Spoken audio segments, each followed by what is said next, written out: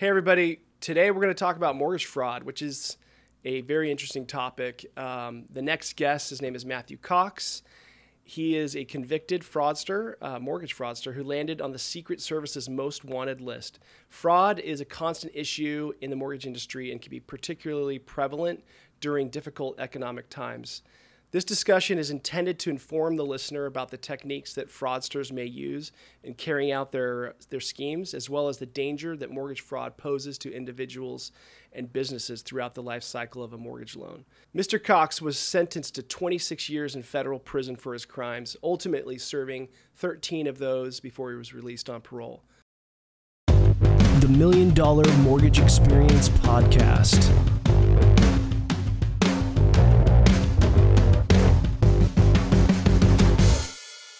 All right, thanks for showing up to our podcast. I'm here with Matthew Cox. He is a former mortgage broker who became a Secret Service most wanted con man. His fraud was nothing like you've ever seen or heard of. He was sentenced to 26 years in federal prison. He served about 13 years, and he's now on parole. He avoided capture for 3 years while he was hunted by the FBI and the U.S. Marshals. And it all started by whiting out a VOR 30-day late. Isn't that right? Yep, that's absolutely right. That's a very succinct way of saying all that. Yeah, that's good. Well, welcome to the show. Yeah, thank you. Appreciate it. So how'd you get in the mortgage business? I was dating a girl who got hired as the short version is she was hired by a subprime lender. Yeah. And she said, you've got to do this. Like you have to. You would was be this great like at 99, 2000 or? Yeah, this was 90, probably 98. 98. I want to say 98. I'm not positive on dates. I'm not great with dates, but probably 98, 99. Yeah. And right you were about working in like the insurance industry, right? Right. As an adjuster. Actually, no. By that point, I actually had lost that job, and I was doing construction. So, I was manual labor. Swinging a hammer. I like to say skilled labor. Skilled labor. I wasn't digging ditches, but it was still horrible in Florida. It's hot. It's very hot. So you got in the mortgage business, and I think it was your first loan in your. Oh, by the way, I didn't mention. Oh, yeah. He is an author also, and his book is very interesting. Kind of the Catch Me If You Can of mortgage and real estate. So that's why I brought you on here, because I want to talk about fraud. I want to talk about all kinds of stuff. This is a crazy time in the mortgage industry. Right. But back to your story. I think it was your first deal, right? That you kind of did a little bit of fraud on because of, tell us the story about that. Yeah, it was my first deal. I was behind on my car payment. I actually owned a house, a townhouse. It was a payment behind on the mortgage. I was going under. And I'd really just, put everything on becoming a mortgage broker. And so my very first loan, I went into my manager's office, and she started going through all the files. And she ended up, that's good. And then pulled one document, put it aside, and that's good. And then when I was done, she looked at it, and she said, your client was 30 days late on her mortgage in the last 2 years. Or on her rent. And I was like, that was a deal killer. Like, it's over. There's nothing. And I was like, oh my God. And she's like, you didn't even look at it, did you? I was like, no. And she said, okay. And I said, man, well, what do I do? And I said, that's it. And she goes, so she pulled out a thing of whiteout. Went, this is before the sticks. Mm-hmm. And she goes, white it out, make a copy of it, stick it in the file. They'll never catch it. I was like, oh my God. Like I was like, that's fraud. And I said, I could go to jail. She said, you're not going to go to jail. She says, worst that happens is if underwriting catches it and really looks into it, she goes, you might lose your job. She says, but they're not going to. She says, they'll never catch it. It's not. She goes, trust me, I do stuff like this all the time. It's fine. And so you're kind of in between thousands of dollars on a commission or losing absolutely. Your car I'm going under. Right. So I did it. 3-4 days later, like I sweated my ass off for about 3-4 days, and 3-4 days later, got a call from underwriting saying, when do you want to close? We closed a couple days later. I got a check for $3,500. I was ecstatic. $3,500 to me was a ton of money. Right. And then the next guy that came in, my next broker, he didn't debt to his DTI was off. It was too high, and I don't know what he made. He made, let's say, $42,000 a year. But if he had made $47,000, he could get a loan. You qualify. So, I pulled out the whiteout and I changed one or two little numbers, made sure they all balanced correctly, and changed 2 of his W-2s and put them in there and waited. Underwriting or the processor, they just call and say, does he work there? Yes. Okay. Right. Yeah, they weren't verifying. I don't think back then they were verifying the actual income. No, they weren't. On a verification of employment, right? Right. Like it was like, how long did he live there, or how long did he work there?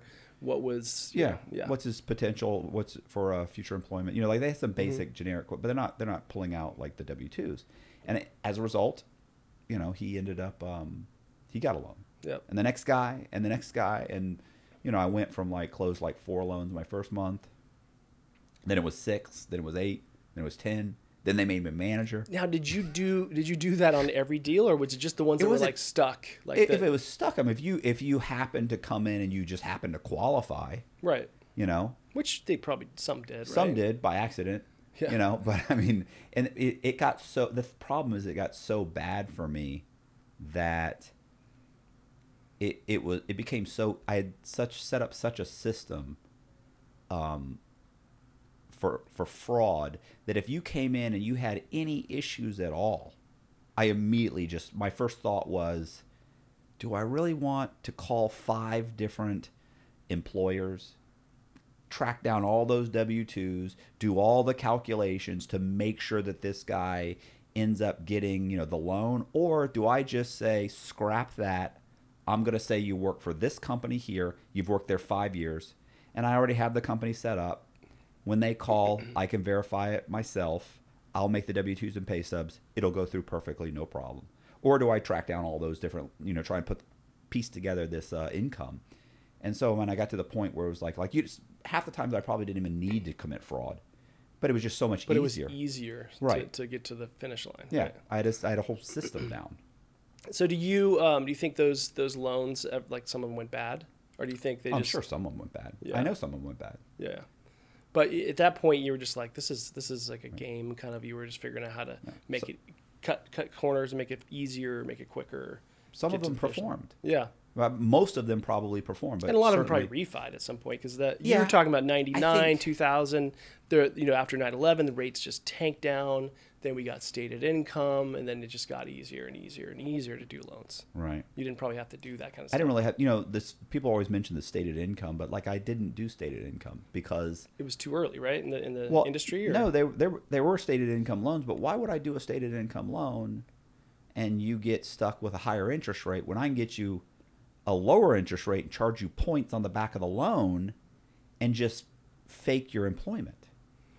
I don't need to, I don't need to do a stated income loan when I can fake your employment, and I don't have to get charged. Back then the rates were obviously, higher, but I don't have to charge you a 9% interest on your first mortgage. I can charge you a 7% and get 2 points back. Right. Or 3 points back. Right. Which I just rates were high back then. Yeah. They were high like they are now. Right. I just have to make the W-2s and pay stubs. Right. Which to you was, I think back then there wasn't, there was computers, but it wasn't like it is today. It's not like, Word document where you could probably manipulate stuff easy. But were you doing a lot of whiteout, cut and paste kind of stuff? Yeah, I was doing cut and paste. Yeah. I also would just have the blank form and just stick it in the printer, and I already had it set up so that it printed out directly on the form. It got more and more sophisticated as I went. So then you ended up being a branch manager, you said? Yeah, I was a manager for that company, and then that company got closed. I ended up opening my own company, and I hired 10 or 12 guys. It fluctuated. Sometimes there were 14, sometimes there were 9. But you went and got a broker's license too, right? Yeah, I became a mortgage broker. I was a mortgage broker. I became a brokerage business owner and a lender. And, we did FHA. We did subprime, conventional, FHA, VA. The whole thing. The whole thing. Yeah. And you had, out of those 10 to 12 guys you had, how much of that was fraud? 70, 80% of it. And were you teaching them how to do it, or it just was? I was absolutely teaching them. And some people, I was asked this question the other day. Some guys would come in and they'd go, "Wow, I can't be here," and they just leave. But, AmeriQuest had that kind of reputation. AmeriQuest, there was I worked at New Century back then, like in Oh yeah, 98 or whatever, right? I remember And then New Century. I remember we all felt so much better than AmeriQuest, because AmeriQuest were the ones that were shady. And like I'd hear stories. I had friends that would go work at AmeriQuest, and they were super shady. I remember one branch, the guys were using a dead appraiser's license and like making appraisals, which I know you ended up doing stuff like that too. Laughing at that is so inappropriate, but I know. It's a very serious matter in mortgage, right? It's fraud, right? You can lose everything, as you know, go to prison like you did, but we can't ignore that it happened and that it's probably still happening. And I ended up getting the appraisal software and just doing the appraisals myself, and I was using a real appraiser. And you were just filling in the information I was filling out all the information, or I'd order a real appraisal. Yeah. They do it, and then if I knew there was deferred maintenance or they didn't use something wasn't right, I'd just retype it all. You know, it populates, and then I'd use this appraiser's license. I'd photocopy everything, and the only thing I had to change was I changed her phone number and her email address. Right. And it was almost identical to hers. So if they did try and contact her, they just contacted me. Right. And they had the license and everything, so it went through. So it got pretty deep. It got bad. You got really deep into fraud. And I know that you went on the run, and we're going to get to all that. I guess the next thing that happened while you were owning a mortgage company and you were doing all this fraud is there was a sting operation. The FBI. Right. Tell us that story, because that's pretty interesting. So I had. What year was this? Like roughly? I want to say it was 2001 is when I had a former employee had started her own company, and I had run several of my loans. Your personal loans, like buying houses? Yeah, I personally was buying houses, but I mean, the great thing is most of these guys are mortgage brokers. So it's because I own the business, I can't run my personal loans through the business. I can't run, if someone's buying, let's say they're buying my house. Right. So I'm buying houses, fixing them up and selling them. I'm flipping houses. Well, I was flipping houses. Some of the houses, I'd flip them to my wife at the time in her maiden name. For a higher price, obviously. Right. So, and because we're going to keep them. You know, and instead of, to get around seasoning, I didn't want to keep the house for 6 months to a year and refinance. I bought the house, cleaned it up, and now I want to sell it directly to her right away so I can get all my money back and keep moving. Right. And so, you know, to me it was a refi, you know, in a way, and I would sell it to her. But I couldn't run those through my own company, so I ran them through another company. And that company, the people that ran that company, she ended up getting in trouble for running what's called a straw man scam. She got in trouble. She got indicted. And she called me one day and said, hey, and I'd actually refinanced her personal property to get her like $75,000 out to pay her attorney. Okay. And so, whatever, I ended up meeting her at a pizza place. She said, hey, can you meet me down the street at the pizza place? I want to talk to you. The FBI is asking questions about you. I was like, oh, shoot. So I go to the pizza place, and as we're talking, she ends up telling me, she and her husband are there. She says, listen, they're asking questions about you and, you know, your wife. And I was like, oh, my God. You didn't tell them the W-2s were fake, did you? You didn't tell them that I own the property, did you? You didn't tell them that. I mean, I just completely. You were just confessing on buried tape. myself. And then as I'm sitting there, so I started coming up with an idea, and I was like, okay, listen. Okay, look, tell them this. Tell them that you never actually met. You know, and I start formulating an idea that might cover everything. And I thought, then I'll ignore them. But you trusted this lady, right? Because you guys were I trusted pals her implicitly. Yeah. Of course. And so as she was in on it, right? She knew this stuff. Oh, she knew everything was fraud, and she was committing her own fraud. That's how she got in trouble. Right. She's wearing the wire because obviously she doesn't want to go to jail. Yeah. And she offered to give them me. You know, they got her. She's got to go to jail, and her lawyer said, "Look, reduce the sentence sentence by cooperating. Get somebody else. Right. Spread some of that time around." And so what ends up happening is in the middle of the conversation, she says, Matt, we can't lie to the FBI. And I went, what do you mean you can't lie to the FBI? You've been lying to the FBI. You're lying to the FBI right now. And her husband stands up and he says, he just stood up and went, we've never lied to the FBI. We may not have told them everything, but we've never lied. And I remember thinking, like, who's he talking to? Like, I know that's not true. Yeah. So you're not saying that to me. And I immediately thought, oh, man, like, you're wired. Kind of just like, clicked. It just clicked that, like, you're not here for us to formulate a plan. Right. You're here to get me on tape admitting. And I had realized what we'd been talking about. I was like, oh my God. Shit. So I said, hey, listen, I said, I hope you get something for this. And she started crying and she said, Matt, I'm so sorry. She said, I have a kid. And I had a son. I was like, well, I have a son. Yep. And I said, listen, just tell the FBI not to come to my office. Call me on the phone. I'll come down and talk to them. Got up and I left. They called 20 minutes later. Like it was nothing. Like they didn't even pretend. It's not like they waited 3 days. They called immediately. Yeah. Mr. Cox, I'm sure you know why I'm calling. It's like, wow, you're not even pretending that these people weren't wired. Right. And then by the time I actually went out and got a lawyer and talked to the lawyer said, yeah, your two friends, they were wired, right? And I was like, yeah, I figured that out. He said, yeah, well. And he explained, look, what do you want to do? And I said, I want to plead guilty. I'm guilty. Right. And even my lawyer said, well, there's no way to beat this. You're clearly guilty. Yeah. So I pled guilty to one count of wire fraud, and there was no dollar loss because all they had me on was my wife at the time buying properties from me. So it was a non-arm's length transaction. I just lied on a loan application is what it boiled down to. You've lied on a loan application. Which is what penalty under perjury penalty of perjury. If you lie on it, because maybe it wasn't that way back then, but on all 1003s there is when you sign the application, right. You say, well, it's bank fraud. Yeah. So they're not charging you with that. They're charging you with bank fraud or wire fraud. My lawyer got them to charge me with wire fraud. It doesn't sound as bad. Yeah. So, it was, hey, it's funny too because my lawyer, when I went to talk about them, I don't mention this in the book. I don't think I do. He said, look, the FBI is saying that you have an office that's full of guys committing fraud. And I was like, okay. And he said, you haven't been indicted yet. I can keep them from indicting you. I can keep you from being indicted at all. He said, we can do what's called a pretrial intervention, where he's like, there's no dollar loss. So what the FBI is suggesting is that you go and you basically you cooperate against all of your employees. You've got what, 10, 12 guys there? And he was like, and other people that you know of? And I was like, right. And I was like, yeah, I'm not going to do that. Which was just like a massive mistake on my part.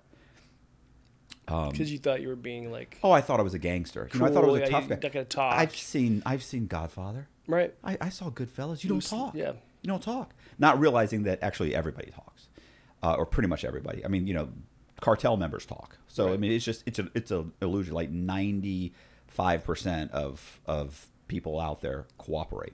Right. But I thought, first of all, I wasn't facing any time. So I wasn't really facing actual real time, even though my lawyer was trying to convince me you could go to jail for 3 years. I knew there was no dollar loss. They're not sending me to jail. I gave him $75,000. Said I'm not going to do that. Like if I had known then what I knew now, I would have went out and rented a Ryder truck. I would have gotten a dolly, and in the Friday morning meeting, I would have walked in, asked some of the guys to help me load up all the file cabinets.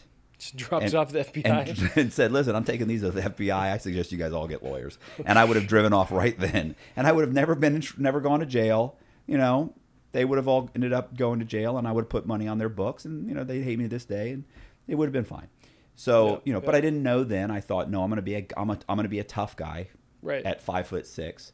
I'm going to be a tough guy, and I'm going to hold strong, and I'm going to, right. Not realizing that, of course, when I got in trouble, they all immediately ratted me out. Right. But so he was the boss. He was the I kingpin. didn't know anything about it. Yeah. So you couldn't work in the mortgage business though, right? Couldn't work in the mortgage industry anymore after that. I ended up deciding what I could do is, what I decided I was going to do was, and I think I say this, I could have claimed bankruptcy. I could have done a bunch of things. Like my wife and I we're in the middle of getting a divorce. Things are getting bad. She's getting everything. I'm not in a position to even fight it. The lawyer's you just pled guilty to fraud. Right. What are you doing? You're not in a position to fight this. Yeah, she's gonna get everything. You have a little kid. Everything. Right. So you're gonna have alimony, child support, everything. So you were kind of in a ditch. Yeah. So what I did was, she got everything, and I started over from scratch. Went and got an apartment, and I decided I was I could claim bankruptcy or I could, I could lean even harder into committing fraud. So before you go into that, I'm curious because you knew you couldn't get your part of your deal with the FBI was you can't now do anything financially related, right? Right. So you're like, you knew you were making a good amount of money, enough money to buy a house, to buy, to have a decent place, nice car, have a wife and kids, and really have like enough to have a good living at this time, right? Right. And so now you're at this crossroads where you're like, I have zero money, I have no way to do my job, and so what was that process that took you from, I've been doing this small fraud, which is fraud, Yeah. into like this double down crazy fraud that's like making synthetic borrowers and taking social security numbers. And when you went to that next step, was it that big for you? Was it a big leap, or was it just kind of like, it's the next thing? Like, it's the same to you. Like, I think, so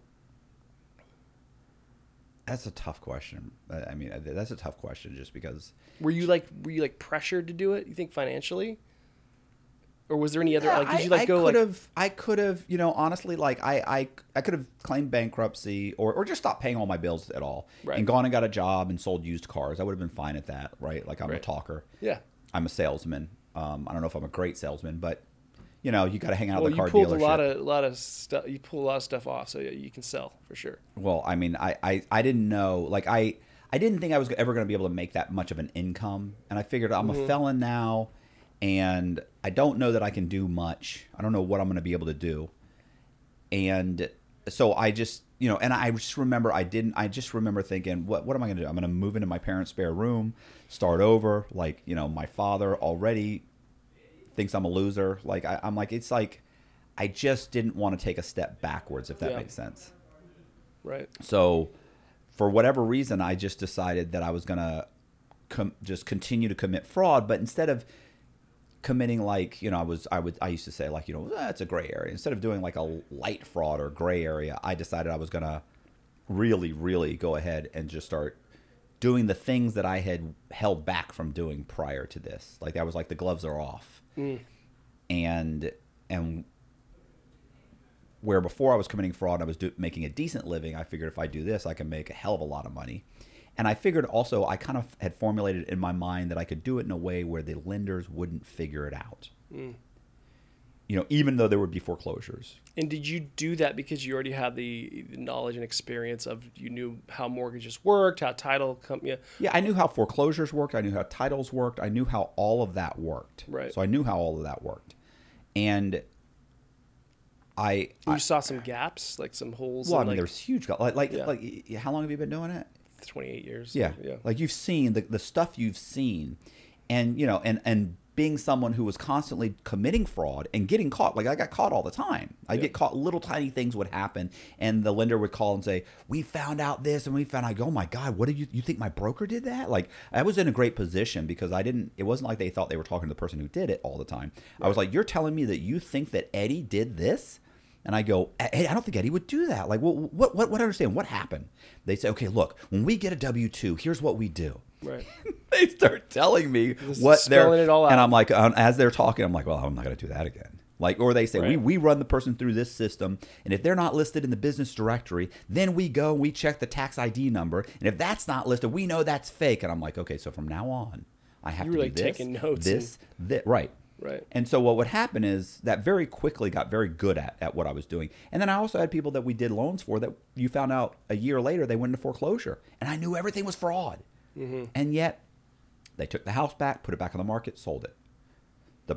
The borrower, you call them up, "Hey, what happened? I noticed your house is back on." "Oh, we stopped paying after about 6 months." And they'd explain what happened. And lost their job, whatever. Right. They couldn't afford adjustable rate. Right, but they never got a call. And they were like, "Yeah." I was like, "Okay, but you closed with so-and-so." "Yeah, I know, but it was sold to so-and-so and then sold to this other company." And then okay, it's been sold 3 times. They didn't, never, they made a couple, maybe to collect, they made a couple calls. You told them you lost their job or whatever, and that was it. Right. I thought, so they're really just looking for a reason. And the likelihood they're going to figure out that fraud was committed a year later is very unlikely. They're going to find out that a W-2, out of all the documents that I changed the guy from making $78,000 to making $82,000, they're not going to find that out a year later. Like, right. So what I decided to do was I was just going to I was going to start flipping houses. I figured I'll start flipping. I'll be a full-time Right. flipper. But then, I laid in bed one night and I thought, the problem with that is that those houses in that area, you buy them for 40 grand or 30 grand. You put 10,000 in them or 20. You sell them. The borrowers are horrible. Like the area's only worth, those houses are only worth $100,000 at best in that area. Mm-hmm. So I buy it for 40. I put 20 in it, 60 in it after closing costs, maybe helping the guy out with his down payment. What am I going to make? 20, 30,000? And I'm like, oh man, that sucks. And then I have to deal with these customers that are living in this area. It's an area called Ybor City, which was really just a rundown area. And these prices are, 20 years ago. Right. But, I was like, that's just a horrible situation. Now I got to borrow with these borrowers who, they have horrible job histories. Yeah, you can't barely get them a loan. Yeah. They don't have their down payment, or they had their down payment and they quit their job 2 days before the closing, or they've had 6 employers in the last 2 years. Like, it's a nightmare. Yep. So it's like, I don't want to have to deal with them. And then the houses, what are you going to make? $20,000? I mean, we'll barely have any money. Mm-hmm. Because it takes time. It takes time, right? Unless you're flipping 5 houses at a time, 5 or 6 houses at a time, like you just can't. You're not going to make a couple $100,000, not in that area. Right. So it's a lot of upkeep, a lot of juggling payments. And I was like, so I thought, you know what I need to do? I need to be able to buy those houses for 40 or 50, clean up the outside or clean them up, and then be able to sell them for 150 or 200. But there's no comparable. So I thought, you know what I'll do? I'll make my own comparables. Right. So But you also had to find the buyer of that place. But that's the problem. Then I thought, but now I got to find buyers. What buyer is going to buy this place for $200,000 in this area? They're not. Right. So I thought, well, then you've got to make your own buyers. So Which is that's where you go completely. yeah. I mean, that's where everybody's always like, that's a leap. Like who makes that leap? But I almost do that in almost everything I do. Like I'm very good at seeing things from, not seeing things from thinking outside the box. It's cliche, but I'm very good at that. You probably were like, I could make a buyer. Right. Like in your head, you're like, I could make someone up, but then you had to go through get their social security number, their IDs, and all that. So how do you make your own person? The first thing you had to do was make people. Right. So the first thing I did was I had to, it took time. I mean, you're only like an hour podcast. Yeah, so. you could summarize kind of how you what you did, and then Right. So my issues were that to create a fake person, you need a social security number. Right. And although initially I had actually just grabbed some random children's social security numbers out of my files, what I ended up figuring out was that I could go to Social Security and I could, using a fake shot record, and I would make a birth certificate. Like vaccine shots. Right. Yeah. Right. So your vaccine shots, and I'd make a birth certificate, and I figured out how to get the seal, the security paper, all of that. There was a bunch of phone calls. And I figured out how to do that. So now I have a birth certificate for like a 10-month-old kid. I called Social Security like 20 times and kept asking, like, hey, I told them, like, my daughter or my son was born in Florida, and was born and doesn't have a Social Security number. They were like, was he born in a hospital? I was like, yes. Well, then he's got one. Damn. Hang up the phone. Well, it started where I said I was like 30-something year. I'm 30 and I don't have a social. They were like, do you have a driver's license? Well, then you have one. Yeah. You ever been to public school? Well, then you have one. Do you have I was like, hung up the phone. Then I started going, okay, well, my son, how old is he? 5? Oh, okay. And they were like, well, that doesn't make sense. Born in a hospital? Yes. So then I called back and I said, they said, born in a hospital? No. Okay. Born at home with a midwife? Oh, okay. Well, does he have a pediatrician or, whatever? And I was like, yes. They said, well, he should have issued it. I'm like, well, he didn't. Okay. Well, then take your son, bring him in. Well, I didn't have a 5-year-old kid I could bring into Social Security. Right. So I called back and I was like, I'm sorry, I can't. He's out of the country. There has to be another way. Because there's always another way. This is the one thing I know for sure. In almost anything, there's always another way. Mm-hmm. So I kept calling, and first it was, I said, he's 5. Then they said, oh, it's too bad. I was like, well, he can't come. He's out of the country right now with his wife or with his mother. And then they said, oh, I'm sorry, but if he's older than 12 months old, he has to come in. I'm like, really? Oh, you're like under 12 months. Right. Yeah. Hung up the phone, called back, said, hey, my son is 9 months old or 10 months old and doesn't have a Social Security number, born with a midwife. And they go, okay, well, get his birth certificate and his shot record showing that he's got up to date on his shots, and we know he's still alive. Mm-hmm. and we'll issue you no social security number. So I filled out an SS5 form, created the form, so the the birth certificate and the shot record, went in, gave them the document, stood there for a minute, and they said, oh, that's weird. They went and they looked, came back, and she goes, oh, wow, he doesn't have a social security number. And she was like, oh, okay, hold on. Came back and said, okay, you'll get it in about 10 days. And sure enough, 10 days later, I had a social security card showed up in the name that I gave them. It's a completely fabricated name. Because you made it up on the birth certificate. Put it on the birth. You could name your kid anything. Right. So, but so that's crazy. Obviously, that's like, right. but very methodical, very elaborate, very like it's a lot of work to do what you just explained. It's a bunch of phone calls. But like to like figure that out and you know that. Well, to me, it seems like a lot of work, but I'm sure for you it was like a day, right? You just did all these calls. Yeah, it was. Yeah. But then once you have that social security number, how did you then make it seem like they were borrowing age, like they could get a credit card or something like that? Well, so the only reason the credit systems, right? The only reason they know who you are. A lot of people think, oh, well, they know who I am. They have all the data. No, they don't. They don't know anything. There's nothing if you're 5 years old, there's nothing on there. If you're 15 or 18, if you never ever apply for anything, then there's nothing in the system. Well, these are cards that were just issued. So there's nothing in Equifax has nothing. Right. So what I did was truly like under 12 months. Yeah.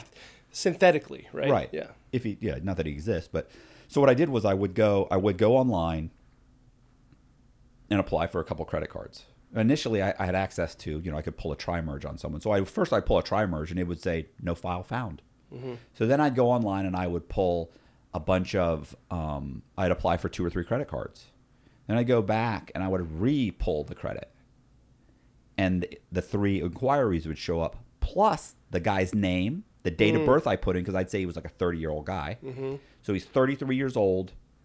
I'd put the address, everything would show up. Right. Now, there would be typically a file that says, hey, social security number was issued within the last 3 years.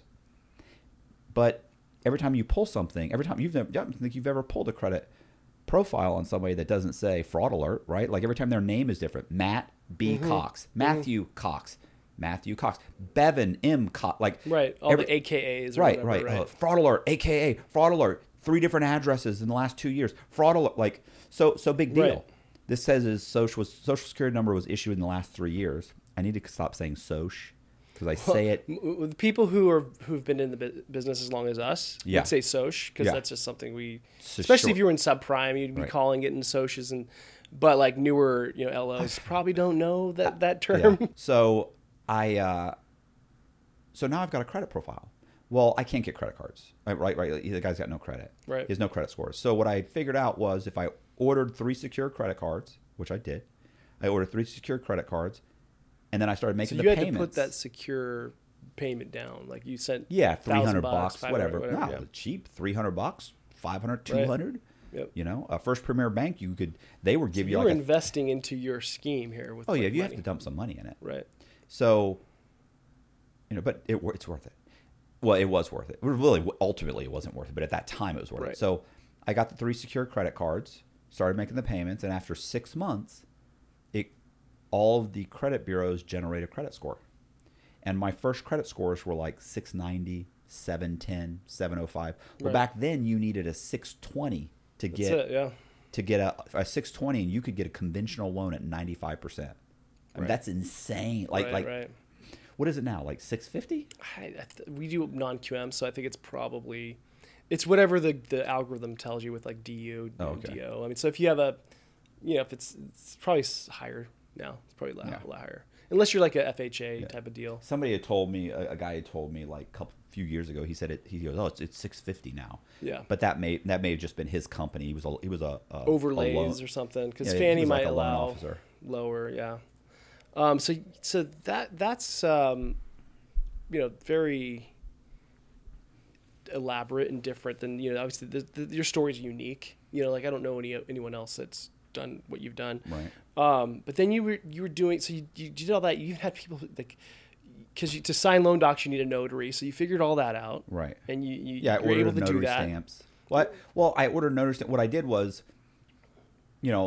I would make initially. What I did was I would make a fake driver's license. Like I would take my driver's license, make a copy, and then I just put somebody else's picture on that, and then I'd change the name, and cut and paste that over that, and then eventually I figured out how to actually make a fake ID using a piece of laminate, and then of course what I started doing was once I had all these fake people, I started buying houses in that area of Tampa, Ybor City. And how many were that? Like 5, 6 houses? How many different synthetic people did you have? Maybe 10. Wow. So I had, initially I started with names like, Joel Cologne, Alan Duncan. But then I went to I'd seen the movie Reservoir Dogs. So I started naming them like Lee Black, Michael White, James Red, Brandon Green, William Blue, right? David Silver.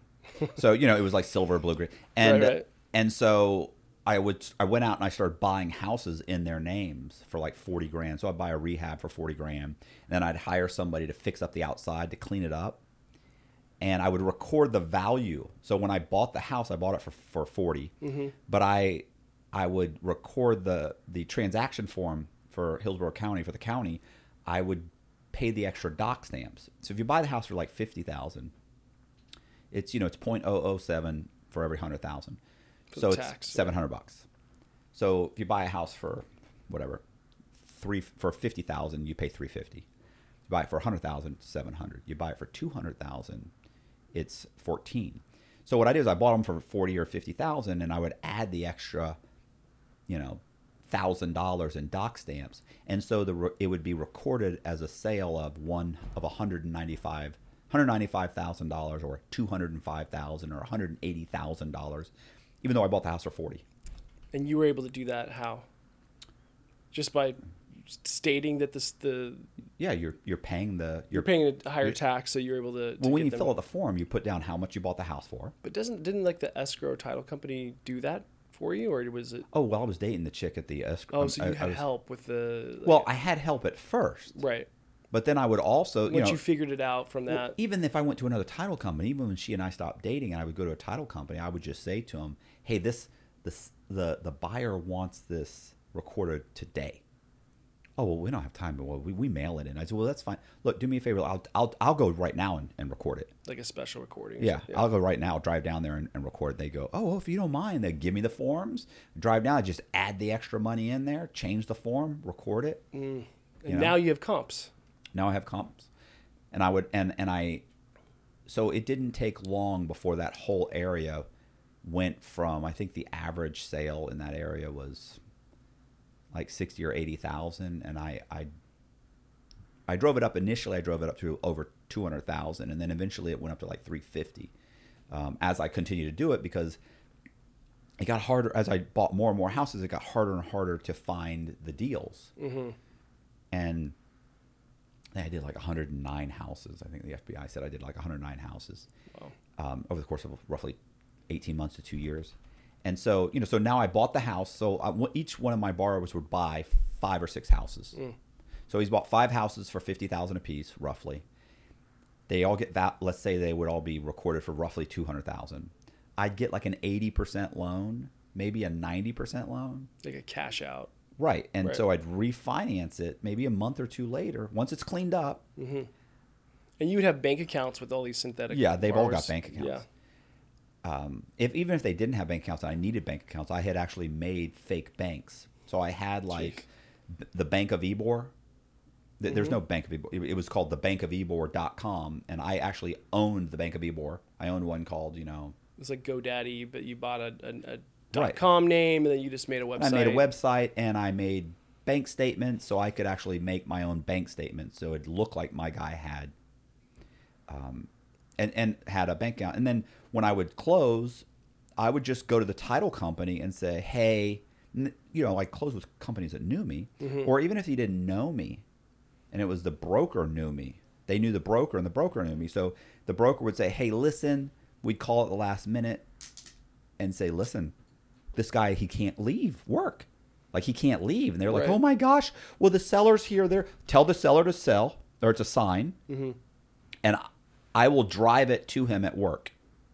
Oh, okay. Well, thank you so much. And they knew you already. Like they knew me. Yeah. Or if they didn't know me, they knew the broker. Right. And the broker's like, look, I'm going to send my assistant, or I'm going to send a buddy of mine. He's going to pick it up. And I'd go in. I'd say, hey. And the broker wanted the commission check. They're Of course. yeah, they're like, fine, he'll go. No, the brokers all knew. These are all my old brokers. Gotcha. They're all scoundrels. Gotcha. So they would give it, they're charging 2-3 points on the back of the loan plus a $3,000 or $4,000. Like they're making $7,000-$8,000 on each one of these. Right. So I go in and they'd hand me the file, and they'd say, make sure you get a copy of his driver's license. I go, okay.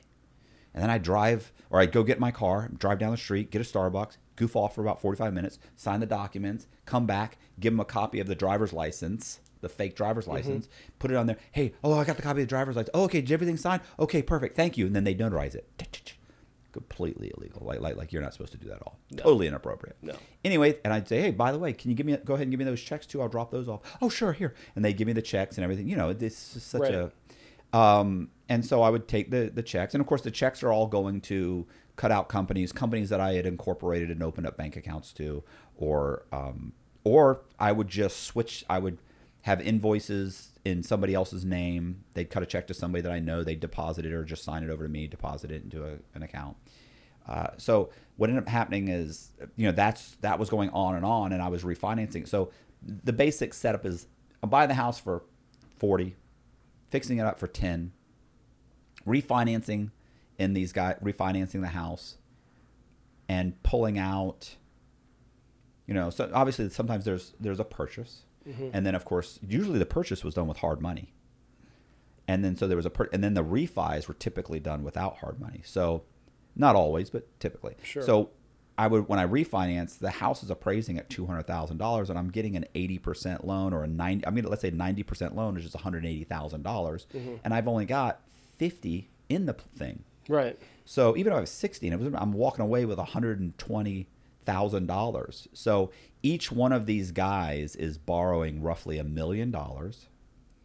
And after the $1 million, after I pulled all the money out of the properties, I would then run up their credit cards. Because by this point, they've all got like 750 credit scores. At this point, I can go into the bank and I can get a loan for $15,000 from multiple different, personal loans. And I've got credit cards worth $20,000, $30,000.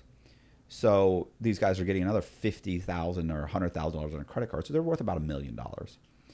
And I would pull that money out. Each guy, you'd end up making a profit of roughly $500 to $600 or maybe $700,000. And then I'd make a few payments on the houses, and the houses go into foreclosure. Then what would happen is you'd start getting the phone calls from collections. And then eventually, after a month or two, when I'd take one of the collection letters, and I would write a letter from my borrowers, my synthetic borrower, my phantom borrower's sister would write a letter to the collection department saying, and I would include a copy of an article I'd pulled offline saying, like there was let's say there was an article, there was a 15-car pileup on I-4. And somebody was life flighted to Tampa General. So I would just take that article and I would put my borrower's name as the person that was life flighted. And I would say, listen, my brother was in a horrible accident. He's currently in a coma. The doctors say that he may never wake up. And even if he does, he'll never work again. So you should just take the house. Well, I just gave them a valid reason with a copy of a newspaper article that says this is what happened. It's a very clear. They don't need to talk to him. And so they just foreclose. Kind of stopped calling, and then they stop calling. And they make a notation. They foreclose. They take the property, and then that's it. Did they at that point? I mean, they were so underwater, right? But they knew the appraisal was there, and so when they took the yeah. But this is 3 months, 6 months after the house. Like 6 months later. What are they going to do? Right. They've pulled his title. They see that even if they see all these other mortgages, they're all in foreclosure. Right. Like this didn't happen on not just you. It's all of his properties. It's all of his. Everything at once went bad. Right. We have a valid reason. We're good. Yep. They're not going to order a 4506. Even if they call his employer, I'm your employer. So you're not looking over your shoulder. You're not looking over your shoulder and like worried about anything at this point. You're just like I wasn't concerned at all. There was no thought in your mind that like you're going to get caught. listen, the arrogance is so overwhelming on me that I wasn't going to get caught. It was outrageous how confident I was. Partly that was because you'd had several incidents where you didn't get caught, right? And so it just emboldened you.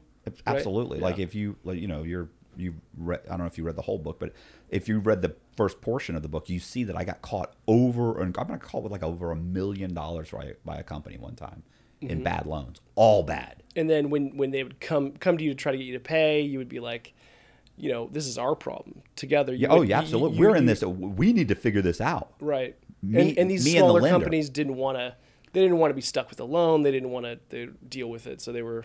Right. They don't want the FBI to come in. They don't want it to be what happens. You know, you're a lender. You don't want your name. You don't want your name in the newspaper knowing that you've got $1 million in fraud. You've been dealing with a company that's been providing you fraudulent documents for, you just want it to go away. Yep. And I promised I'd make it go away if they ever had an issue. And they weren't even having an issue. They literally sold $1 million worth of bad loans, knowing there was $1 million in bad loans. They sold them Household Bank, knowing that they just sold another $1 million prior to that. Yep. So at this point, they would actually have had to have called Household Bank and said, that $1 million that was a part of that $5 million package. There could be fraud in there. There's probably fraud in there. We need to pay you that back. They don't want to do that. No. So anyway, I've been caught. Listen, even during the scam, I got caught red-handed got caught and actually just paid the loan back. Paid these guys like $130,000, $140,000 back. You had the money. I had the money. Yeah. Right. So paying them, I just needed you to not call the FBI. So eventually what ends up happening is this is going great for me, right? Like everything's happening. Everything's working. We're making a bunch of money. And then a friend of mine a couple people wanted in on the scam. They were helping me do other little scams. They're like, hey, I want a piece of this. Right. Like, what are you doing, Cox? Like, how does this work? Yeah, how does this work? Yeah. And, can I get in on it? So what's so funny is, initially it was, can I get in on it? Can you help me? Please let me in on it. And of course, once they got caught, like he manipulated me. Right. I didn't realize, you didn't realize when you had a fake ID and were walking in signing documents saying that you were this person, that you weren't that person. Come on. Right. How much manipulation was involved? So he, and they were getting paid, and they were they were all making money. So he and another, one of my brokers and another guy, a friend of mine, they both ended up committing fraud, and one of the loans at one of the closings, the title person said that the borrower who was actually signing for this person didn't look like her. Like, this doesn't look like you. The photo on the ID doesn't look like you. It was her though. Right. This is what always killed me. Is like that's something you can never account for. Like, it was like why wouldn't you do this again? Why are you concerned? I'm concerned not that I don't think I could do it, but the fact is that it's the fly in the ointment. It's that one thing you can't account for this. Like, how am I going to account for the fact that this woman who is committing fraud walked into a title company, gave her ID in the name Rosita Perez with a picture of herself, that it was her. It's a picture of the girl that's there. The woman looked at it and said, "This doesn't look like you." Jeez. But it is me. Yeah. No, something's wrong. What do you mean something's wrong? That's me. No, it doesn't look like you. The other person there is saying, "No, that's her." Yeah. No, something's not right. And she's like, "No, I changed up my hair color. Right. Like I added some blonde. I lost 5 pounds. Right. Yeah. But that's me." And she's like, "No, something's not right. I'm going to have to make some phone calls." Makes a copy of makes a copy of the ID, lets her sign everything, but won't give her a check. She leaves. The woman starts making a bunch of phone calls, eventually calls the old owner. They make a few phone calls. They realize that something's wrong. They then find out that we had closed another loan on the same house. Mm-hmm. And they flag that check. It's like $100,000 check. So we give that check to another guy I have running a scam in Orlando. He's got a bank account. He's going to deposit the check. So he deposits the check, and then the manager of the bank calls him a few days later and says, "Hey, can you come here? I need to witness, because it's over $100,000. I actually need to witness your endorsement on the check." He goes, "No problem." So he drives there. He's also, by the way, using a fake name, And he goes there and walks in, and they arrest him. You know, and the whole time he was driving, I was like, bro, don't go in the bank. Something's wrong.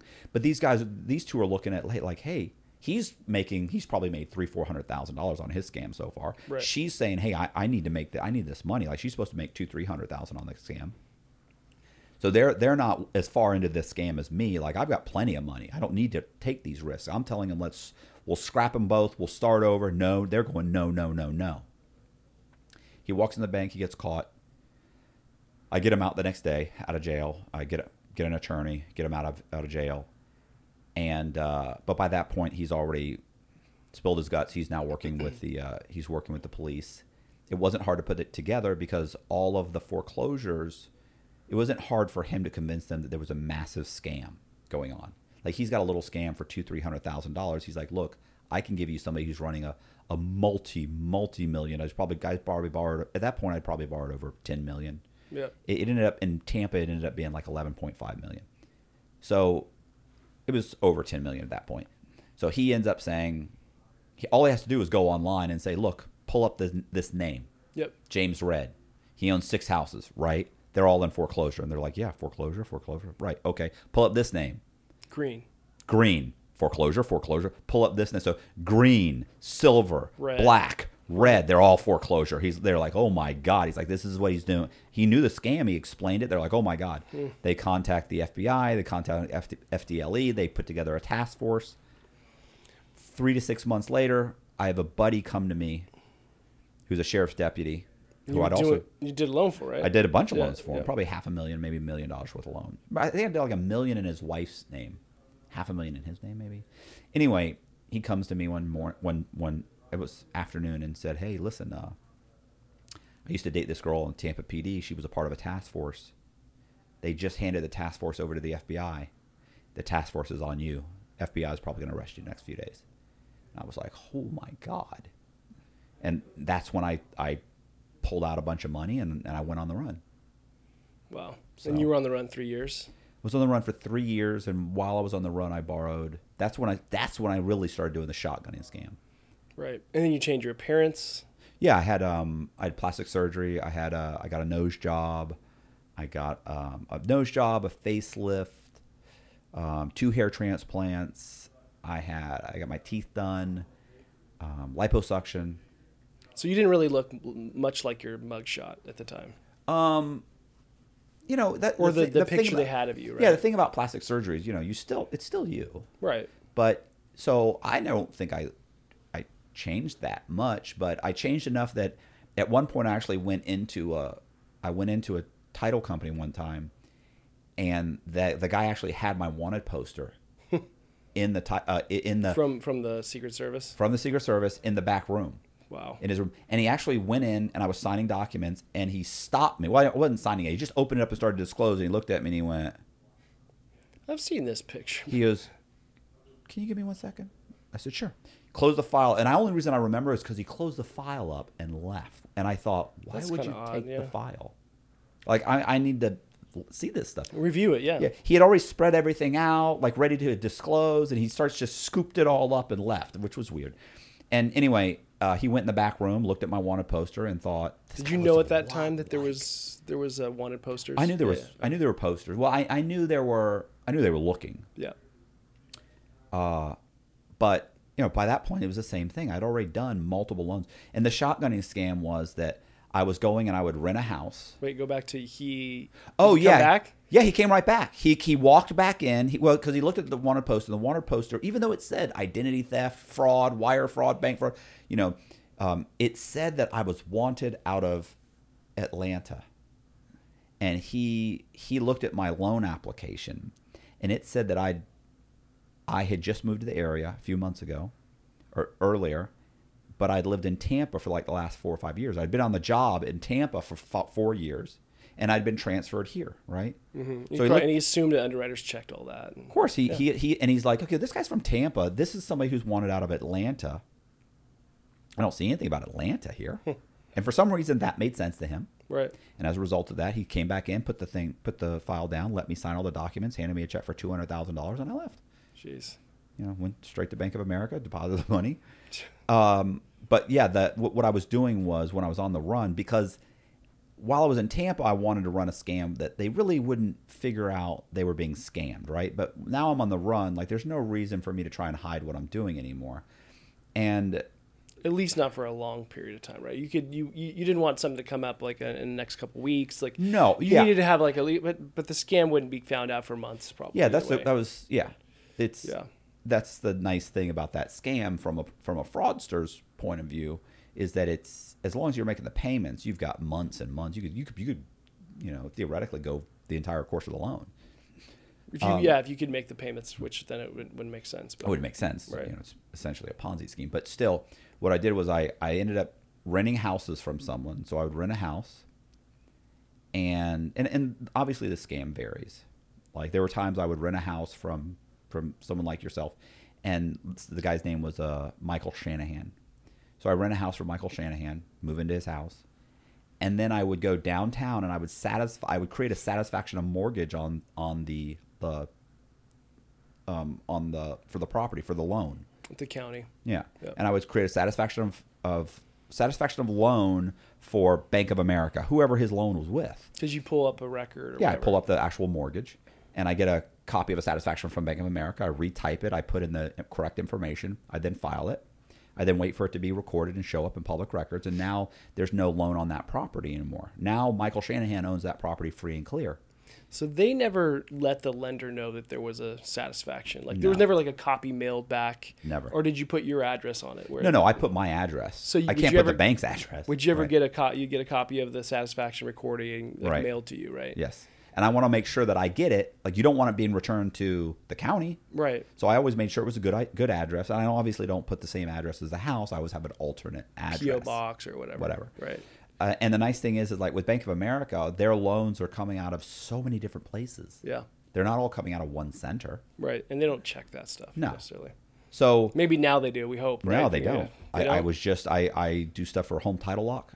And I just interviewed a county clerk, an elected county clerk, for the county up in, I think it's somewhere in Oklahoma. Talked to him, and he was like, he's like, legally, we're not. He goes, even if we think it's fraud, we legally have to record it. We can't make any phone calls. We can't do anything legally. We're a recording system only. We can only record. He said, if everything's filled out correctly, we record it. That's it. We're not allowed to call and say, is this correct? Nothing. Wow. This doesn't look right. Yeah, I called a title friend of mine, title buddy, and I'm like, I kind of told him what was going on with your scam, and he goes, yeah, he's like, we just record stuff and we don't really check, and we just mail it back. And honestly, it's easier now, because back then you had to go in or mail it in. Now you don't even have to have like like I would get a real stamp, like a blue notary stamp, and sign it in blue, and do the whole thing. Now you can just scan it. Doesn't even have to be in color. Scan it, send it in, and you just click that it's a true and certified copy. Right. Or it's a true copy, sorry. Wow. An original. Click, you scan it, put it in, they record it. That's it. I don't have to go anywhere. I don't have to do anything. Yeah, and so my buddy was telling me that the title company, like a Fidelity Title or Chicago Title, they are the ones that are on the hook to pay that title insurance, or they have to pay off that lien, and then they go after someone like you. Right? They didn't. Here's the thing about that: a lot of the title, not a lot, but some of the title companies didn't even pay. They would get upset with the lenders, and then they would back on them. They would refuse to pay the lender on some of these things. So then the lender would end up paying half, and the title company would pay it. So they'd be like, "We'll split it with you." Like, this guy's fake. You should have caught that, not us. Right. And it's becoming an argument with some of them, because trust me, on my judgment commitment, which is basically my restitution. My list of restitution has just as many title companies as it does lenders that I owe. And it's like, I didn't never stole any money directly from a title company, but they were a lot of them were on the hook. Yeah. So what ended up happening with that scam was, so now I'm Michael Shanahan, and I live in this house. Mm-hmm. That. What year is this roughly? 2004. Okay. So in 2004, because I took off on the run December of 2003. Mm-hmm. So by mid 2004, really early to mid 2004, I'm just running scams. Right. And so I now live in a $200,000 house bought by Michael Shanahan 10 years ago, and I'm Michael Shanahan with no credit. And you paid off his mortgage theoretically. Theoretically, is no Right. mortgage. So then But I he's just still paying his bill because he's right. still on his credit and all correct. that. Right. It's not on my credit because I created a fake credit profile. Right. So his credit's not showing up on my credit. So what I did was, and I would get 3 secure credit cards in his name. So I have a little bit of stuff on there. Yeah. And I then called 3 hard money lenders. And those hard money lenders would come out to the house. They'd walk through the house. They'd come back and they'd go, it's worth about $200,000. Well, what do you want to borrow on it? I'd go, can I get 200? And they go, oh, I'll give you 150. And I go, oh, all right. Right. And so I then would close on Monday. I would close 2 of them, and then maybe Tuesday or Wednesday I close with another one because there's a lag time. Right. And so I end up with $450,000 on the house. And they're not checking title to see if another mortgage happens. No, they are checking, but the title company checks and says he owns the house free and clear. We sign all the documents, they prepare everything, and then maybe a week after the closing they mail it in. And then let's say it takes a week or so to show up. They don't go back and check to make sure there's nobody got in front of us. Right. Like it's called the gap period. It's a gap in coverage that they automatically cover. That's part of their insurance, yeah. Part of their insurance. Yep.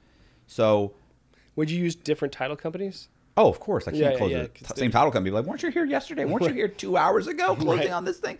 Like, Right. they're not, they're not stupid. So, I had one house I closed on like 6. I did like 6 of these. And at this point I was on the run too. So I'm concerned because these are fake IDs that I have. And what I would do is I needed to get real people. Right. And so I started surveying homeless people. Like, I'm realizing now, like, what a psycho I sound like. Like, Yeah. it's I read the story in the book. I'm like, this is crazy. Oh my God, this is crazy. Did you I was on Soft White Underbelly? No. I'd had a horrible day, like the day before, and a horrible day when I did Soft White Underbelly. And I come off, I'm irritated, I'm pissed off, I'm angry. And I tell my story on that, and I just sound like such a psychopath. Like, just not. I mean, just it's. It was kind of like seeing a mirror and like seeing like what was really Yeah. going on, and yeah. It's a great interview, Yeah. but when you watch it, you're like, this is terrifying. Yeah, I watched the Vlad one. Oh yeah. I was a little irritated in Vlad too. Well, I mean, I could see where, like, if we're watching Catch Me If You Can, right? Yeah. You're rooting for, Leonardo, and he's doing shit like this, right? And people just, for some reason, when it's on the big screen and it's Leonardo DiCaprio, and you feel Well, they're sorry for him, excellent. And when you read my book, Yeah.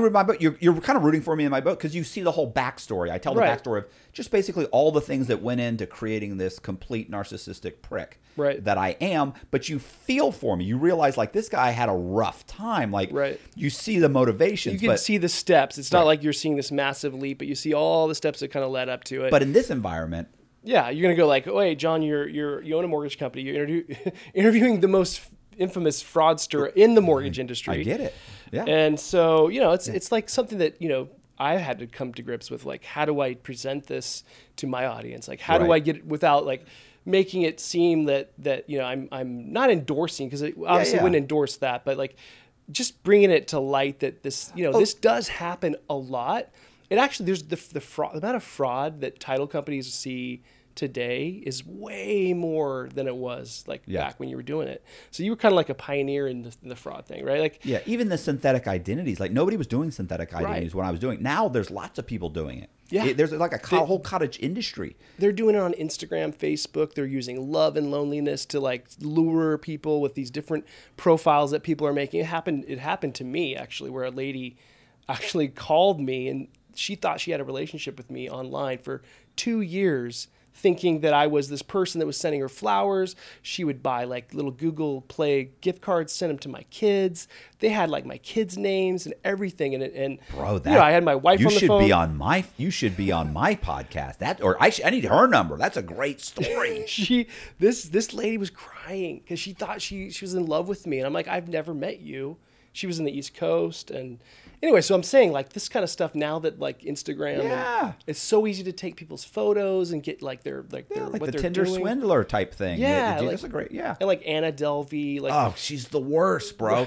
She makes me embarrassed to be a con man. I mean, she's so just as when I despise you. yeah. Like I like arrogant people, and she's so overboard. I'm disgusted every time I see her. It's like, God, you're horrible. Yeah, so like back to that point was, you know, like I'm reading your story, we're seeing like, you know, we all like movies like, you know, Of course, The Italian Job, Yeah. Catch Me If You Can, All of them, right? Hustlers, yeah, of course. and you know, Ozark, like you just, Yeah. we're enamored by this stuff, but then they're like, you know, obviously where the rubber meets the road is like when shit, you went to prison, and that, they don't glorify that. Right. These Oh, movies don't glorify that. No, it ends when I go to prison. Yeah. And that, and that right no there, good thing. you know, all these, you know, it's like a gambler. You hear about their winnings, right? But you don't hear about the losses. Yeah. But like, so your story is fascinating, but then it gets dark probably when you know, Yeah. like I think you said when you got sentenced to like, I think it was 50 years and then you got it reduced. No, I got 26 years and 4 months. And when that judge said that, what you just broke down. Like a small child, like you've never seen anybody cry like I cried. Like Yeah. you may have never cried to the depth of how bad I realized the situation I was in. Because you probably thought you might be able to get out of it. Well, I did, but look, even if you think you're getting your sentence cut Yep. in half within a week, and it's in writing, you would still cry like a small child. Even if you got your sentence cut, you're still even Even going to prison for 2 months. If you're going 3 for months. 6 months, a year, 2 months, it's always, you never think you have it coming. Yep. And it's always hard. It's always more than you anticipated. Yep. Like if you thought, listen, whole time I was locked up, 13 years, I only met 2 people that ever told me I got what I deserved. I'm good with it. I had it coming. So tell us how you got caught, because you probably thought you'd never get caught, but you were in Nashville, I think, at the time, right? Yeah, When you got caught. I think, so I was in Nashville because And I think you were trying to kind of become legit.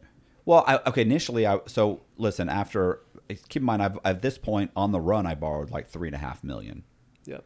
And then probably, honestly, another $1 million while I was in Nashville. So I borrowed like 3.5, maybe, no, that's probably a total of $3.5 million. And I'd finally relocated in Nashville, and I was trying to put together kind of like a development company, right? Like I bought a bunch of properties, I'm refinancing the property, kind of doing the same thing again. Because at this point, I've had a bunch of close calls. I've called the FBI. I know they're looking for me. Like I know the FBI, Secret Service, everybody's looking for me. Right. I got caught in a bank one time, talked my way out of that. They actually let me go. They didn't realize that I was the Secret Service's most wanted at the time. Like I'd had some close calls. Right. So, yeah, I'm in prison. I'm in prison. I'm sorry. I'm in Nashville, and Dateline NBC was about to run a 1-hour special on me within a month or two, and we knew that was coming out. The girl I was dating knew who I was, and so she knew that was coming out. And so what we did was we started pulling money out of properties. I realized, okay, I've got to leave the United States. Yep. Because it's just over. Like I thought I could kind of reintegrate into society and kind of let it die down and just run a legitimate business. But it continued to get bigger. I was in Fortune magazine. Bloomberg was running articles. Most wanted. Chicago, Chicago Tribune's doing a series. Right. I've had like 30 some odd articles in newspapers. So yeah, we start pulling cash out of the bank, and I was going to go to Australia. And my girlfriend and I had a friend, and my girlfriend told that friend who I was and that we were leaving. But you didn't. I didn't know that. Yeah. No, I didn't know that. And so what she did was she turned around and she contacted the Secret Service, and she arranged for a $10,000 reward to turn me in. And so they watched my house for a few days, and then one day I came home, and when I came home, the Secret Service they pulled up on the SUVs and locked up their brakes and jumped out of their cars with the guns and the whole thing. You've seen it. Yep. You've seen TV. And it's just right. Get on the ground. They Get catch on the 'em. ground. Yep. I dropped down on the ground. They handcuff me. They put me up. They hold up my picture. They say, What's going boom. through your mind at this moment? You know what? I was so numb. And honestly, what was going through my mind is it was so ridiculous. The whole week I'd been telling my girlfriend I wanted to see Casino Royale with James Bond. Because whole week she's saying, hey, this weekend we're going to do this. And I go, that's fine. We can do that. Yep. But on Friday, we're going to see Casino Royale. She goes, I know. Okay, that's done. Right. Hey, we're doing this on, I know, but on Friday, and I know, Casino Royale. You wanted to see that movie so bad, yeah. So when they handcuff me and brush me off and the guy says, hey, Mr. Cox, we've been looking for you. My first thought was, I'm not going to be able to see Casino Royale. Oh, my God. I'm not going to see it. I actually did see it about... That was your first thought? My first thought. About 4 or 5 years later, I saw it in prison. Okay. So, yeah, I get grabbed. I get interviewed by... Are you thinking that there's a chance you're going to get out of this once they grab you? Or no, you're done? I'm thinking... I didn't think I was going to get as much time as I thought. But you thought you might get off for like a parole or what's it called? No, I knew I was going to prison. You knew you were going to prison. Oh, I knew I was going to prison, bro. There's no way I'm But not you thought maybe a year, 2 years, 3 years, something like that. No, I figured maybe I'd be out in 3 or 4 years, maybe 5 years. Right. But then when they started saying, 20, 30, when the newspaper's saying 50, 150 years, 50 years, and then my lawyer's saying, my lawyer in it's called a precedence report. They're saying you're looking at 30 years. It's like, what? And so eventually I get sentenced to 24 years. And keep in mind, I'd love to say that, when they came to me and said, hey, if you cooperate, we'll reduce your sentence, that I'd love to say that I stood strong and I said, I'm not telling you nothing. But listen, man, I said, what do you want to know? I'll tell you whatever you want to know. So the problem was, by the time they caught me, everybody in my case had already cooperated against me. Mm-hmm. So being on the run really put me in a bad position because everyone who cooperated, people had already gone to jail and were getting out of jail. Wow. So I'm in a position where even though I did cooperate and I tell them everything, they know almost everything. And so it wasn't helping the case. It wasn't. And some people, of course, sentence or whatever. And it would have helped, but by this point, the economy starts to collapse. This is 2007 by the time I'm cooperating. The implodometer. Right. Yep. So it's like, okay, do we investigate this $15 million fraud, or do we investigate this $100 million fraud that's happening right now, or this $500 million fraud that's happening with this company, or this $800 million bank that we just found out? Do we do that, or we do this one that's 3 and 4 years old? Right. They already knew they got you in prison. They're like, whatever. We got him. He's done. He's pled guilty. Yep. So, yeah. They didn't care if you got a reduced sentence. Correct. One of the things I did was I was interviewed by Dateline. They asked me to be interviewed by Dateline. The U.S. government did. So I was interviewed by Dateline.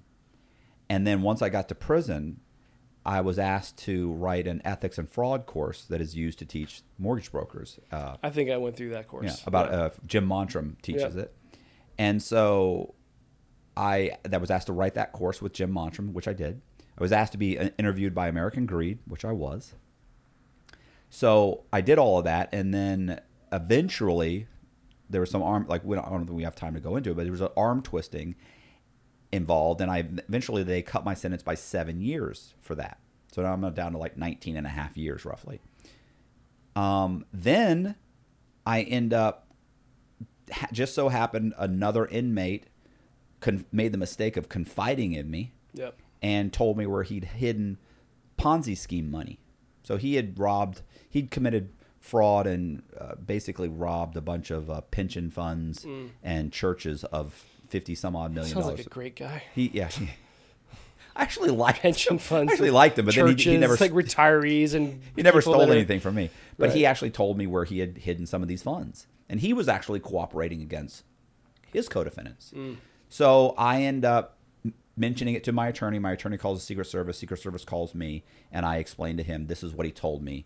They end up finding the money and re-indicting him. He got 6 more months added to his sentence, but they knocked 3 years off my time. So you're starting to see this is... No, I'm sorry, 5 years. They knocked 5 years off So my you had time. 7 knocked down, or 9? No, Seven? so it was 7, then it And was an extra 5. 5. It's 12 years off my sentence.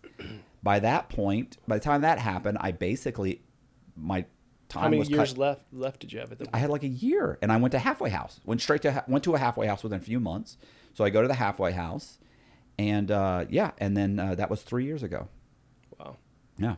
And you just been on a podcast circuit. I've been on a podcast. You've written some books. Yeah, and I've got like programs coming out about me and documentaries and all kinds of stuff. Like, I mean, you got the short version, you know. Right. Book. Yeah. I mean, you're on the internet. That people find your story. I think it's Yeah. worthwhile listening to the whole thing and reading the book. And you know, it's kind of like, you know, the mortgage business. You know, The Big Short came out back in 2008. It's you a know, great we got movie. so like the mortgage people. You know, kind of all related to some of that, right? With the way that the stated income loans were and all that.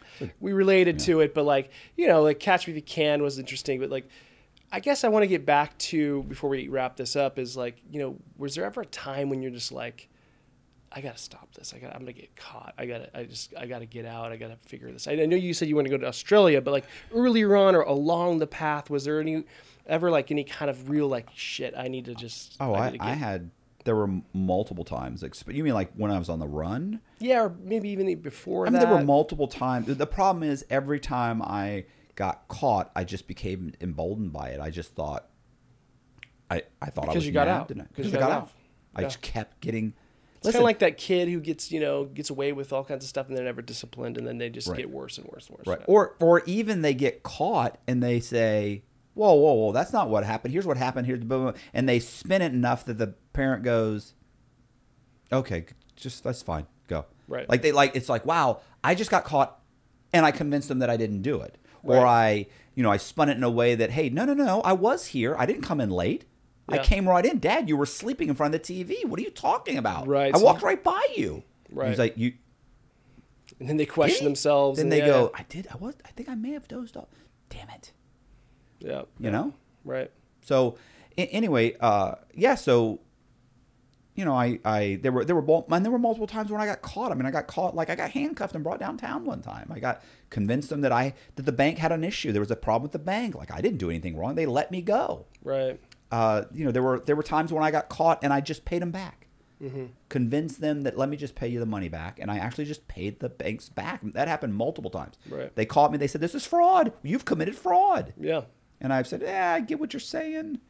How much do I owe you? Let me just cut you a check. Let's not call anybody. And they said, okay, give us our money back. And I cut them a check for $100,000 or $200,000. And so you kind of always thought in the back of your head, like, I can get out of these. I just was so arrogant and such, the super arrogant. It was just, it really was just straight arrogance on my part. And I guess the last question I want to ask you is, what would you say to someone who may have dug themselves a hole, right? Like it's like a mortgage broker out there that's listening, maybe. They kind of dug themselves a hole a little bit. They're not as far along as you might have been, but they're like, they're at that stage where they're like, Well, those are multiple questions. So, because I've actually had guys that have contacted me, not for mortgage fraud so much, but I've had kids that have caught 25-year-old, whatever, and they've dug themselves into holes. Yeah. And of course, what they don't want to hear is that at this moment, the FBI or the Secret Service don't know that you've done anything wrong. Right. Like, you're good right now. If you get a lawyer, go to them, explain to them the issue. Mm-hmm. You can do, most of the time, you can do you can cooperate and do what's called pretrial intervention program. Mm-hmm. Where you fix the situation to the best of your ability, not always. You borrowed, let's say it's $6 million or $5 million that you owe. You can't pay them back $5 million. Right. But you can negotiate something. You can work on it. Let me pay this. Let me owe this. Like I can owe the money. Yep. You can usually work a deal out if they don't know yet. Or there's an investigation that hasn't uncovered you yet. Like if the investigation's on its way, and you've already been indicted, like cooperation is your only real chance. Now, if you're in a situation where you've been doing something and it may or may not get discovered, then you've got to roll the dice. You have to figure out, like, is this something that I can stop doing and just hope none of this catches up to me? Yeah, you can do that. Yep. But if you're in a situation where you're like, no, ultimately it's going to go bad, right? Then you need to address it head on immediately. Because typically, if you go with a lawyer, don't be stupid and walk in and think, I'm gonna negotiate my way. Listen, these people are sharks. Yep. The U.S. Attorney's Office, the FBI, Secret Service, all of those organizations are allowed to lie to you. So, and to think, oh, well, they won't lie to me. The hell they won't. So you go in with a lawyer that's got it on paper. He's now a witness that they said this, they said that, they promised this, they agreed to do this. And you can typically, a lot of times, you can get in front of it and really mitigate the issue. Once they're onto you and then you start trying to dig yourself out, like, you're in a much worse position. Yep. The difference between pre-indictment and indictment is massive. Wow.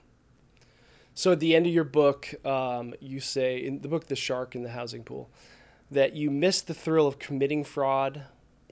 I think it was on not on a daily basis, but that it worries you to no end. Do you think that it was kind of an addiction? Oh yeah, I think, like, and this is the thing, like, I think about it all the time. Probably because you have your mind is just active, right? Like, It's so you just have ideas about stuff. I constantly think about it. I but it's almost like I always say, like, it's like an alcoholic. It's like, I'm not going to do anything today. Like, I can't say never, because the truth is you don't know what's going to happen. You're in the worst situation. Listen, everybody under certain circumstances, anyone will commit a crime, Right. So, can I say never? No, but I know that, it does worry me that I do think about it. But, the problem is, after being in prison for that long, like, things are too good out here. Right. Like, you have no idea. Like, you probably underestimated the freedom aspect. Oh my God, you have no idea how good it is out here. Like, it's amazing. Like, YouTube, even with is no amazing. money, right? Like, even with not that much money, like, No, not you don't living really fast have that cars, many money. Right? Look, listen, with a minimum wage job, I mean, you could basically, you'll be living in someone's spare room, but you still have YouTube and you have Netflix, and you can still do stuff, and you can see still Casino Royale. Yeah, exactly. Like, you still have options. Like, when you go to prison and that door closes and you're going to do 10 years, like, your options are over. And if you think, I always love these guys, like, well, my wife, she's gone, bro. If you think your wife's waiting 10 years for you, no. And even though she lived off of the fruits of your illegal proceeds for all that time, she's going to now think of you as a scoundrel scumbag. And you're thinking, all her friends too. Of course, her friends are going to say, "Oh my God, he's in prison. You go to the prison. Oh my God!" Like, trust me, it's listen. It's like, you better to get in front of it and try and fix it, because everybody that you think, this is the other funny thing. Everyone you think will be loyal to you and stick by you won't, and the people that you've never done anything to or for, and you don't think owe you anything, those are the people that will actually come visit you in prison and put money on your books. Those are the people that will give you a place to live. Wow. The people that you may have made $500,000 or $1 million or $2 million, those people will turn on you and walk away immediately. Jeez. It's amazing. Yeah. It's amazing. Well, I appreciate you coming on, man. This has been I know it's not the whole story. I mean, I think. No, I wish we had more time. I mean, we touched on a lot of things, but there's way more online. Your book's out. You're a true crime author. You did some other. Yeah, I've optioned a bunch of true crime stories. I wrote a bunch of true crime stories when I was in prison. Right. Yeah, but fraud's never worth it. Of course, this is a mortgage podcast, and it's. We look for it. I'm going to pick your brain a little bit on what to look for, like, on files that come in, and stuff. It's just, It's prevalent still. It still happens. And I think with the rising rates, there's temptation for people to close deals that are going to make them commissions, especially when your pipeline's gone. So hopefully you got something out of this, because this, if it's a temptation, it's not good, right? Yeah, no, it's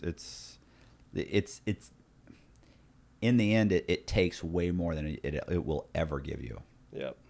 It definitely does. Like, in my case, it imagine starting your life over at 50. Yeah. I walked out at 50 with nothing. Yeah. Yeah, it's not worth it. That's gnarly. All right, so don't forget to like, share, subscribe, and if you want to comment, please comment below. And thanks for watching this podcast with us. The $1 Million Mortgage Experience Podcast.